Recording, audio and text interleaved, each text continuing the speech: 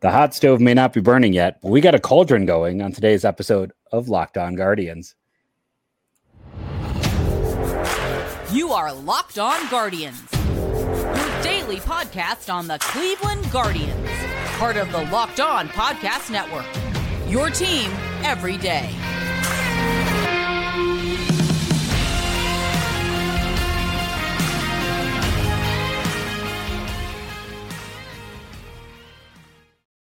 Hello, everyone, and welcome to the show.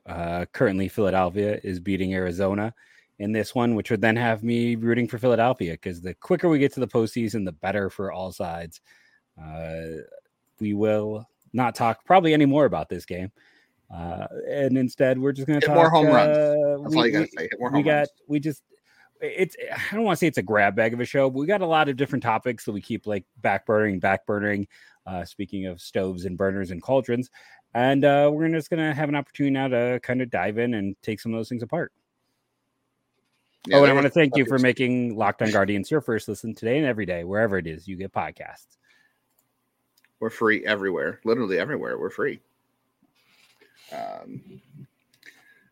Some people, I think yesterday thought too, we were talking about how Guardians were.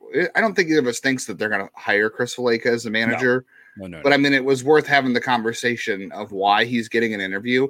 And again, I think I stated this yesterday. I don't think he's interviewing to keep his job because the organization already said like Chris Anthony went out of his way to guarantee that Sandy Alomar would have a spot on the staff or some kind of role in the organization. He didn't say coaching staff. You know, he was very careful not to say coaching staff, and they said that they let all their coaches know that they'll be in contact with them when they hire a new manager, and the new manager is going to decide that. So they're not interviewing Chris Valaika to keep his job because if they hire him as manager, it's going to be his job to figure that out. It's going to be someone else's job to figure it out too. But I think it was worth having the conversation of why they're interviewing him. And again, I don't think it's to keep his job. I think it's legitimately to see whether or not it's worth promoting him and whether or not they want to keep maybe they want to shift him to a different role in the organization too. Maybe if he doesn't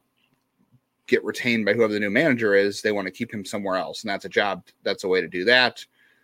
But it's good to hear philosophies from different people. I mean, you got the Bobby Valentine thing that didn't work out. You had Tito who brought in that giant document, as everyone's noted at this point. Like, it's good to hear from different people, and I don't think it has anything to do with his current role or what his future role will be. It's just, I think it's one of those things too. It's good for morale. Like, they're giving all of these guys chances. They're giving them opportunities, and it gives you a chance if you're, Chris Valaika to interview for this position, knowing you're probably not really in the running, knowing that you're not probably a candidate, but it also then gives you the ability to see what it's like and to experience that and kind of get that first time out of the way.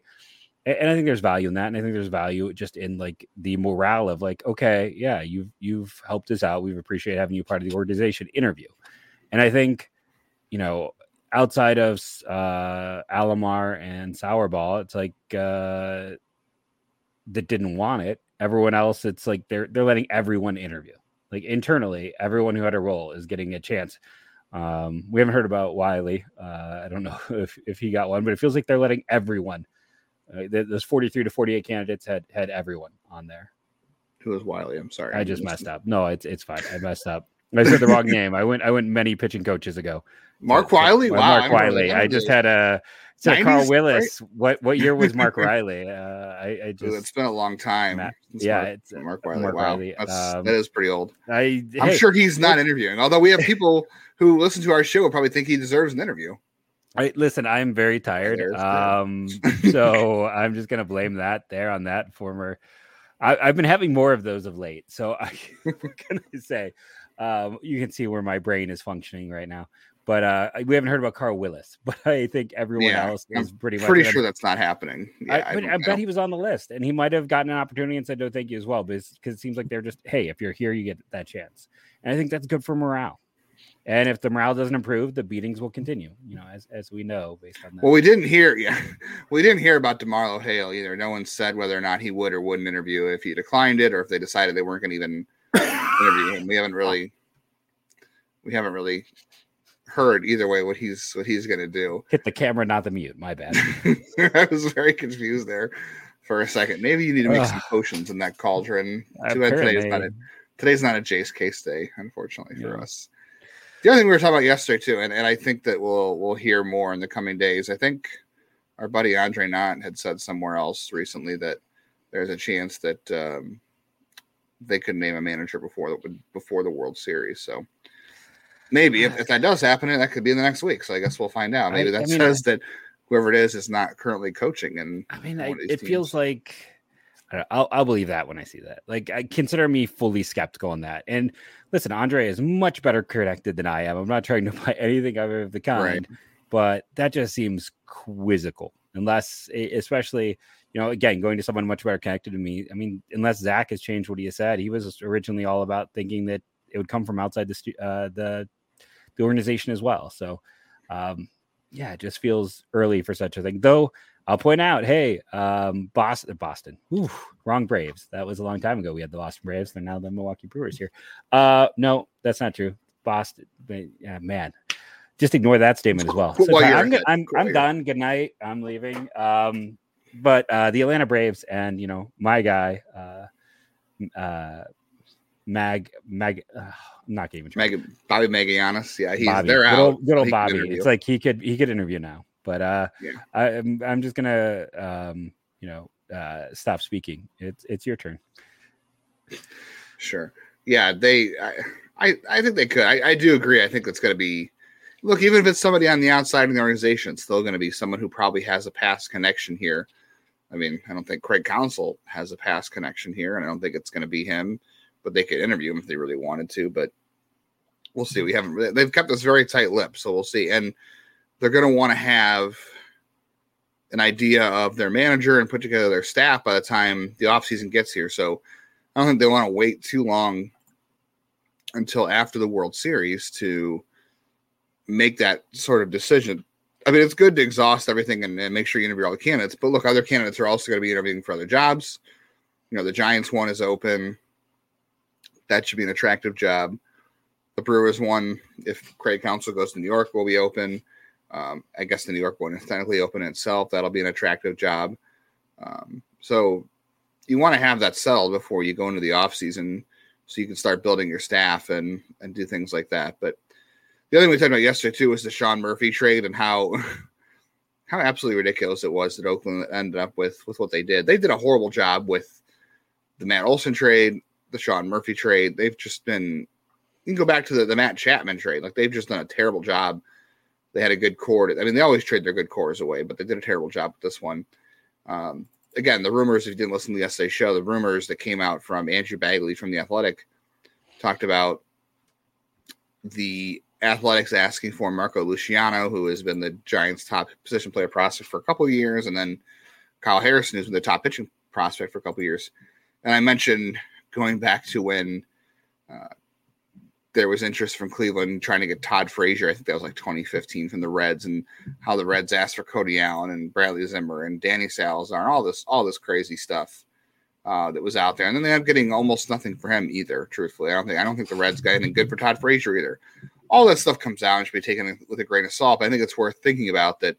Cleveland probably had a pretty good package put together for Sean Murphy, and Oakland. Again, you ask for different things in different organizations because you value prospects differently. So clearly Oakland decided that Esteury Ruiz had a skill set they wanted that Cleveland wasn't able to offer. And I think it was still a poor decision, but they probably asked for different things because every farm system's got different strengths. I mean, the Brewers have a good farm system, but they also had to get help from the Braves had to get help from the Brewers to make that trade happen. That's the thing Cleveland should look at is, if they don't have prospects in their system that other teams are interested in, they have to find a way to get creative to add those pieces. But the other thing I wanted to point out too with Sean Murphy is that Bo Naylor had a great season.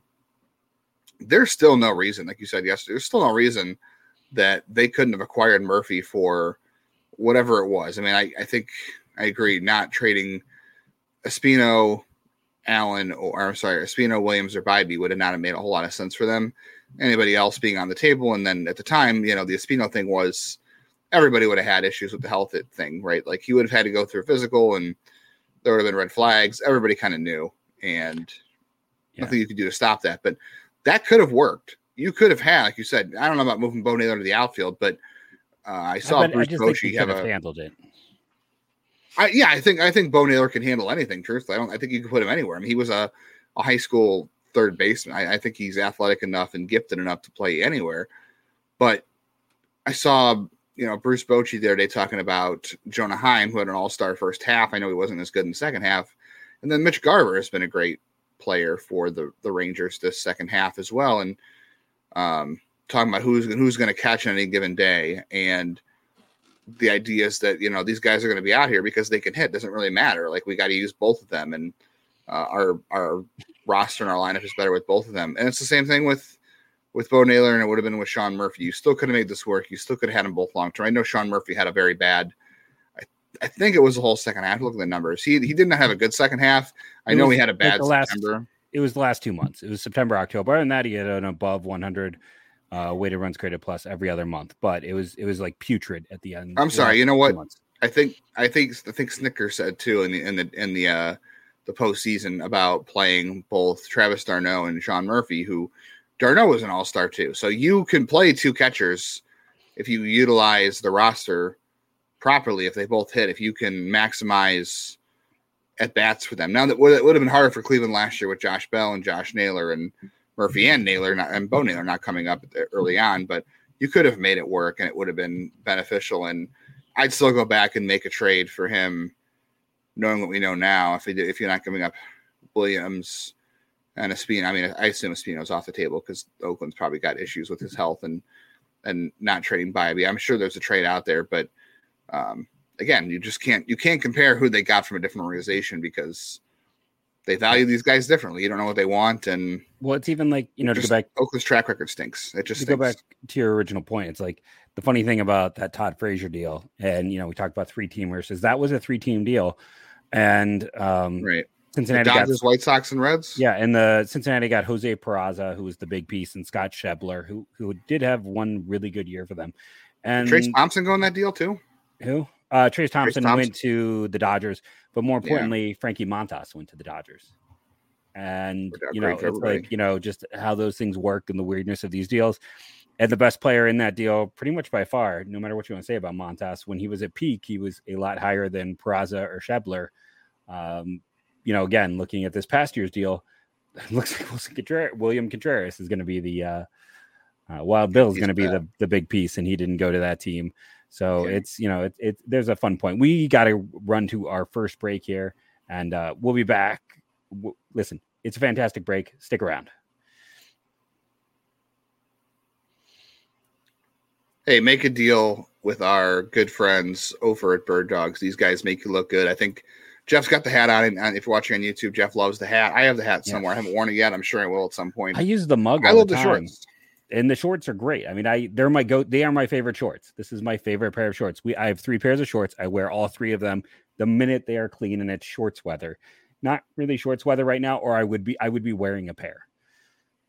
I wear mine I have 3 pairs, and I wear them every week. I mean, they've gone through the laundry every week since Bird Dogs sent them to us to try out. They're fantastic. About how I've worn them on my honeymoon, I've worn them to bowling, I've worn them to family functions over the summer. It is so good, and they've got pants too. They've got the same kind of comfortable pants too. So I would definitely say check them out. In the past, they've given out the tumbler.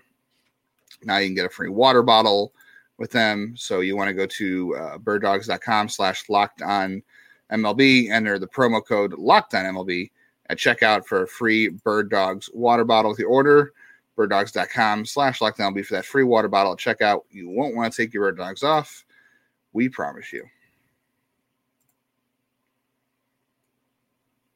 And you won't want to stop listening to whoever is calling games in the playoffs on the SiriusXM app, so you don't have to listen to John Smoltz go on about weird rants about how the postseason is different. Did you catch that tonight, by the way? It was during the Rangers-Astros game. No, I have it on mute when I'm watching.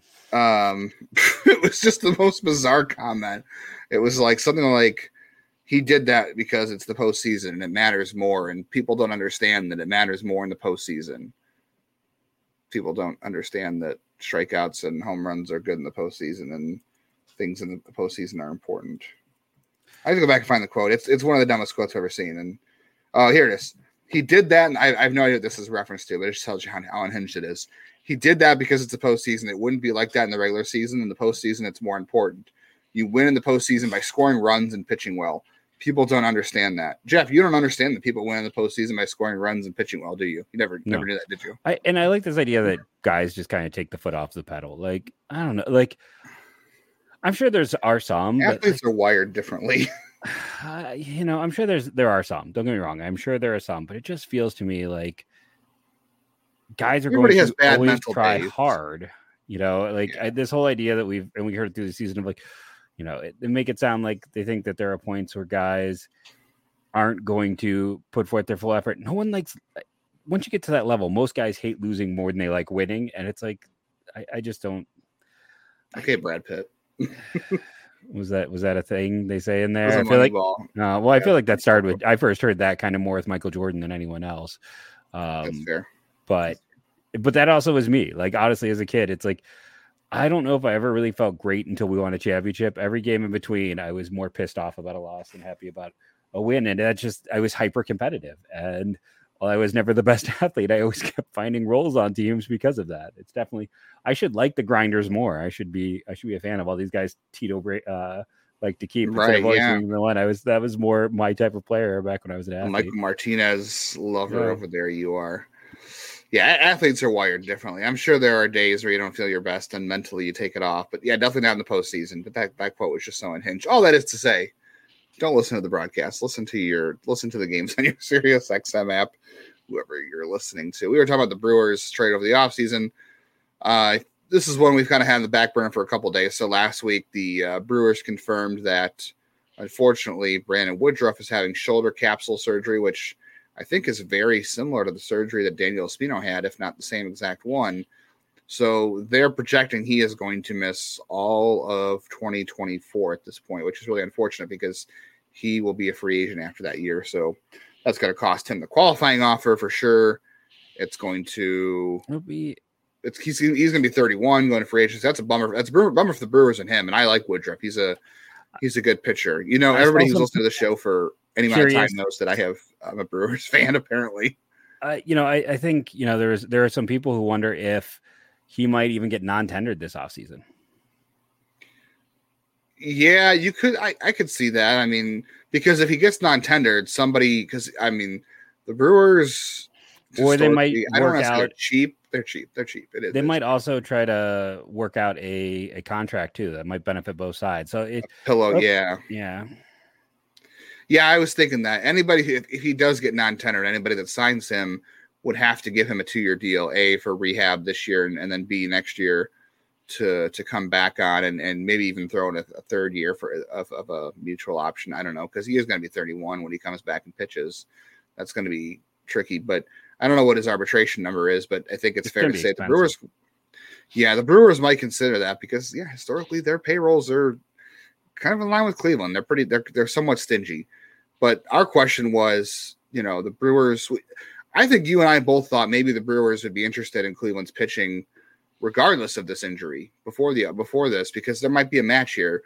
The Brewers have some outfield depth. They got to make room for Jackson Chourio next year. They already have, Yelich under contract. I'm pretty sure they're going to bring back Mark Canha next year. I sound like you, Mark Canha next year. They've already got. Wasn't he a free? Is he a free agent? No, he's got one more year on that deal. He signed a 2-year deal, so he's got another year. And they've got a couple other outfielders they really like too. So there could have been a match there before this, I thought. So now I wonder, the Brewers, do they need? I feel like with Woodruff's injury, they might be less likely to be interested in Shane Bieber because Shane Bieber's missed 2 out of the last 3 years. Yes. And not only that, but Burns, Bieber, Peralta, and Woodruff would all be free agents. And Adames. And Adames. Yeah, and that's the other thing too. I mean, you could throw in a a Brian Rocchio or a Gabularius and see what you can get back in addition to a pitcher there. But I don't think Bieber is a fit there. Like, I want to say he is, but I feel like he's not, because he would be a free agent at the same time as all the other big arms, and they're not going to take. I don't think they're going to take a big chance on a guy trading a lot for a guy who's missed 2 of the last 3 seasons, who's going to be a free agent when they've already got pitching depth issues. Yeah, and I think one of the things to point out too is, like, okay, so next year, like, Eric Lauer was terrible this year, and he's in for a big raise, so he's probably going to get non-tendered. We had that debate. I think the other thing to point. So they got Adrian Hauser, they've got Corbin Burns, they have Willie Peralta, who's on a fantastic contract, and there's Wade Miley, who we debated he might opt out. 37. It's only he's got a mutual option that for $10 million, and there's an outside chance he could get more than that on the open market. So it'll be interesting to see how they approach it. That's where, again, Quantrill having that good month at the end of the year might have really helped this team. Yeah, that's the pitching fit you might want to look at. Is the multiple years of control and him kind of rebounding, and again, multiple years of control, I think is a big word there in terms of his value. It's why, we're going to get in segment 3 and talk a little bit about Cal Manzardo, yet again, the king of swing of late. And one of the reasons that, Cleveland was able to land him with, even though they traded a pitcher who's kind of got a limited upside, is because of that value. The value of having multiple years of control is huge. It is, especially, and it will be for the Brewers too. So we'll keep talking about that in just a minute. Before we get into that, though, and maybe, I don't think FanDuel's ever going to offer you any odds on trades in the offseason. Maybe they'll be asking you to pick a player's next team like Shohei Ohtani. But for now, you can bet on October baseball. Today would have been a great bet. The great Sarah Langs over at MLB or ESPN talked about postseason players hitting home runs on their birthday. Today was Bryce Harper's birthday. He had a home run. Today would have been a great day for you to make your postseason debut on FanDuel, so don't miss out. I feel like that happens more often than not, so I would pay attention to that for betting. Yeah, just Jose's birthday. Always bet on that. That's true, yeah. Or pay attention to Sarah Lang. She might help you win some bets too. 100%. Join FanDuel today, and you'll get started with $200 in bonus bets guaranteed when you place your first $5 bet. So you can make those easy bets by following people who are really smart. And then you can also get free money on that. So just visit FanDuel.com/lockdown to create that new account. Get on the action from the first pitch to the final out. Bet everything from strikeouts to home runs. Bet on those things in the playoffs, because that's what wins. And if you don't want to wait the whole game, predict what's going to happen in the next at bat with Bryce Harper with quick bets. So head over to FanDuel.com/lockdown right now. Step up to the plate in the postseason with $200 in bonus bets guaranteed when you place your first $5 bet. Make every moment more with FanDuel, official sports betting partner of Major League Baseball.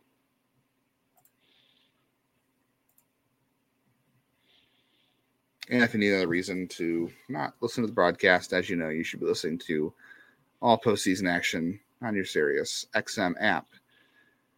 Yeah, the Cal Quantrill thing, he does have more control. He probably doesn't. He probably is very similar in upside to Aaron Civale. I mean, I know Civale misses more bats, but there's very similar upside there. And you could even say that he's might even have more value than Civale because he's been healthier. Like, Cal had the injury this year, but before that, he's been a lot healthier, a little more. I mean, I don't think Civale's ever pitched as many innings in a year as Quantrill did in 2022. Am I right? Yeah, I mean, Civale has never crossed 130, I believe. And I think Cal got to almost 200 last year, if I'm not mistaken. If he didn't, he came very close. It was 186. Yeah, that's definitely more than Civale has ever gotten to. Yeah, he made 32 starts. I don't think that's ever happened to Civale, and he had a good one. He had a good season. Yeah, Civale misses some more bats. Quantrill throws hard. Not that really means anything, but I just wonder. Yeah, Willie Adames is going to be a free agent at the end of next year. I don't know that Milwaukee has a shortstop in the pipeline. Bryce Terang does not seem to be working out. They do have Tyler Black, but he's not a shortstop. Second baseman. Yeah, there's even talk about him playing first base for them too. Yeah. So I don't know. Could you package Cal Quantrill and one of the shortstops and maybe land yourself a Sal Frelick? I know it would be interesting. Yeah, that would be a good way to go. I mean, I still like Joey Weimer. I know you really don't. I don't know. The Brewers might be more inclined to trade him than they would Sal Frelick. I don't know that I would give up one of the shortstop prospects and Quantrill for Joey Weimer. I definitely would for Sal Frelick as much as I like Weimer, but I'd probably offer less for Weimer just because. Is there a world where you get both? Weimer and Frelick? If you're doing Rocchio, who some people still have as a top end prospect, and Quantrill, and you'd probably have to include another piece, I would imagine. Yeah, maybe, but just an interesting idea. You're probably right, but I just thought I would throw some ideas out there. I'd also love to see what it would take to get Abner Uribe from them too, because Cleveland it'd be nice for them to trade for a young relief option too, and if they could. I would definitely offer a lot more for Frelick and Uribe than just getting Frelick straight up, because Uribe is a young reliever who I think has. I feel like that would probably be. They need pitching, so. Yeah, I mean, but that's the thing. It kind of eliminates the point. Yeah, it does. Well, I mean, their bullpen's a little bit different. They have some interesting relief arms there. They don't really have a bunch of starters, so I guess we'll see what happens. And for anyone being like, "Hey, Andy Ashby's coming back," he's coming back from a surgery with no guarantees. Yeah, Aaron Ashby, that's arthroscopic shoulder surgery. Any shoulder surgery is always concerning. Hey, you can always bring back JC Mejia, right? Boy, doesn't he have to be suspended for a set number of games right now? Yeah, he's out all of next season. He's out all of next season with his suspension. Yeah, so. I'm going to keep drawing connections to the Brewers. You can always get Tobias Myers back too. Tobias Myers is with the Brewers. How about Tobias Myers and Owen Miller for Cal Quantrill? Why don't I just go ahead and You want to trade Carl Willis too while you're at it? Yeah. No, I want to acquire Mark Riley. Can we do that? Mark Reynolds? Mark Reynolds. There we go. One of the top 5 hitters in UVA Dick history. Pole? You want to get Dick Pole back? You can get anyone back. We can just sit there and have fun with this all day. But let's talk Manzardo. Keith Law has not been a big fan of his, and Keith Law's scouting report was actually extremely positive on Manzardo and extremely not positive on Chase DeLauter. So should we talk about the positive? I think that the positive is we haven't given a AFL update in a while. I suppose the positive is very easy. Manzardo's been hitting the crap out of the ball there, very hard, good exit velocities. We talked about that. Keith did point out the wind aided home run because it is Arizona. That does happen. He's been hitting the ball hard. He's been getting the ball in the air, and things have looked good for him. He's got good pitch recognition. There are some strikeouts. He already has 2 strikeouts tonight too, so there is that. But the exit velocity is a big difference maker for him. It shows that there is legitimate power in that bat. That's something Cleveland needs. Is I know people want to talk about exit velocity doesn't really matter. Yes, it does. I'm sorry. It matters. It matters with launch angle. Yeah, I've had people tell me it doesn't matter, like dating back to high school players. I'm like, no, it matters at every level. It is an indicator at every single level. It matters. Mm-hmm. Yeah, it's got to be paired with context. Like you got to do, like, the Yandy Diaz wars forever about how he couldn't hit the ball in the air, and finally he did more this year. He was still a good player even without the power. He's just a much better player now that he's getting the ball in the air more, and Manzardo has no problem getting the ball in the air. So it definitely matters. I don't know how you can look at the Guardians offense last year and think that exit velocity doesn't matter when this team just doesn't hit the ball hard. And they don't draw walks, which the Chase DeLauter, Manzardo draws a decent amount of walks, but DeLauter, I feel like, is a little better plate discipline wise. It just looks like he's going to have command of the strike zone. I know Keith's scouting report on DeLauter wasn't great, and it's something we've talked about though on the show too. Yeah, his concerns are the same. I think anybody. We've talked about it too. It's just his swing looks awkward. It doesn't. There's nobody's swing that looks like his. It is a very. And the question is, will it hold up, or will it be one of those where he'll get eventually eviscerated by a higher level of competition? That is the debate, right? Right, and that is the thing to take with a grain of salt. And in Arizona is that the competition out there isn't all that great among pitching. So, like even with Manzardo, exit velocity is going to translate no matter what. If you hit the ball hard, that's going to translate. It's just a matter of whether or not you can do it against better pitching. The pitching in Arizona Fall League is not good, as we talked about before. But If you're not performing out there, it's definitely not great. So better to be performing than not. And DeLauder is performing for what it's worth.